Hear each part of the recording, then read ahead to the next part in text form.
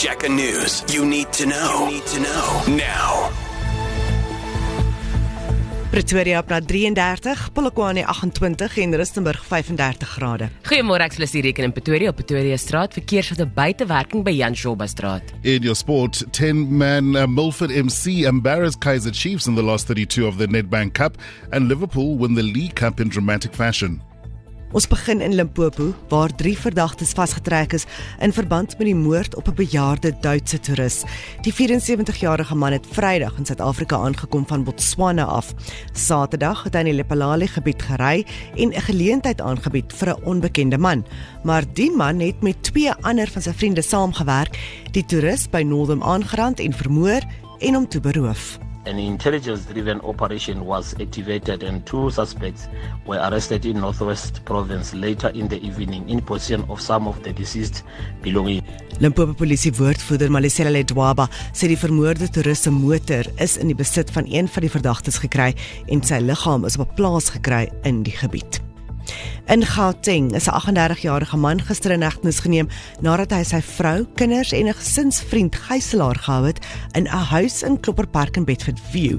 Die verdagte het 3 polisiebeamptes geskiet en gewond, as ook die gesinsvriend, bevestig die Gautengse polisie Mavisela Msondo. We summoned our task force as well as the hostage negotiator. So he was still inside the house with the kids and the wife. We then started negotiating. He then released all the victims. The suspect is facing charges of 4 attempted murder, kidnapping, as well as assault on the wife.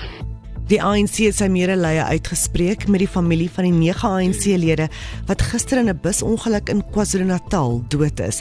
Hulle was op pad terug na Mpumalanga na Saterdag se bekendstelling van die ANC se verkiesingsmanifest in Durban. Die bus het naby Doombe en Paul Pietersburg in die noorde van KwaZulu-Natal omgeslaan. Their selflessness and commitment to building a better future for generations to come will forever be remembered and will forever be memorialized. We also wish those injured a speedy recovery. ANC-woordvoerder Maglengi Bengemotsire sê verdere inligting sal bekend gemaak word sodra die party die finale verslag van die polisie gekry het. Eskom sê die vooruitskouing lyk beter die week met 'n plan om fase 2 beurtkrag in die dag in te bring en fase 3 van 4:00 in die middag af tot 5:00 die volgende oggend. Die sukkelende kragrees sê alle noodreserwes is oor die naweek aangevul. In internasionale nuus sê Oekraïne se president Volodymyr Zelensky dat minstens 31,000 van sy land se soldate dood is sedert Rusland se volskaalse inval 2 jaar terug. Dis die eerste keer sedert die einde van 2022 dat Oekraïne 'n syfer aan sy militêre verlies koppel. Zelensky sê hulle het 'n nuwe weerstandsplan teen Russiese magte nadat die eerste een verlede jaar weens 'n gebrek aan wapens misluk het. Terug by die huis kop ons die week af met 'n geel vlak 2 waarskuwing dis vir erge donderstorms oor dele van Gauteng, die westelike dele van Mpumalanga, die Limpopo se Bosveld en die suidwestelike dele van Limpopo. Pretoria vandag op na 33, Johannesburg 30, Mbombela 22, Emalahleni en Polokwane 28, Rustenburg 35. As jy op reis is, Kaapstad op na 27, Durban 24, Gqeberha 23, Bloemfontein 30. Axe Gada D'Souza, the top story at this hour. 3 suspects have been arrested for the murder of a German tourists in Limpopo. I have a 9-year-old and a 1-year-old. They find you.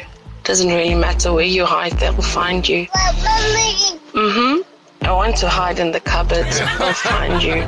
Wake up with your morning family. Breakfast with Martin Bester. On the line is Anonymous. Oh, I like it.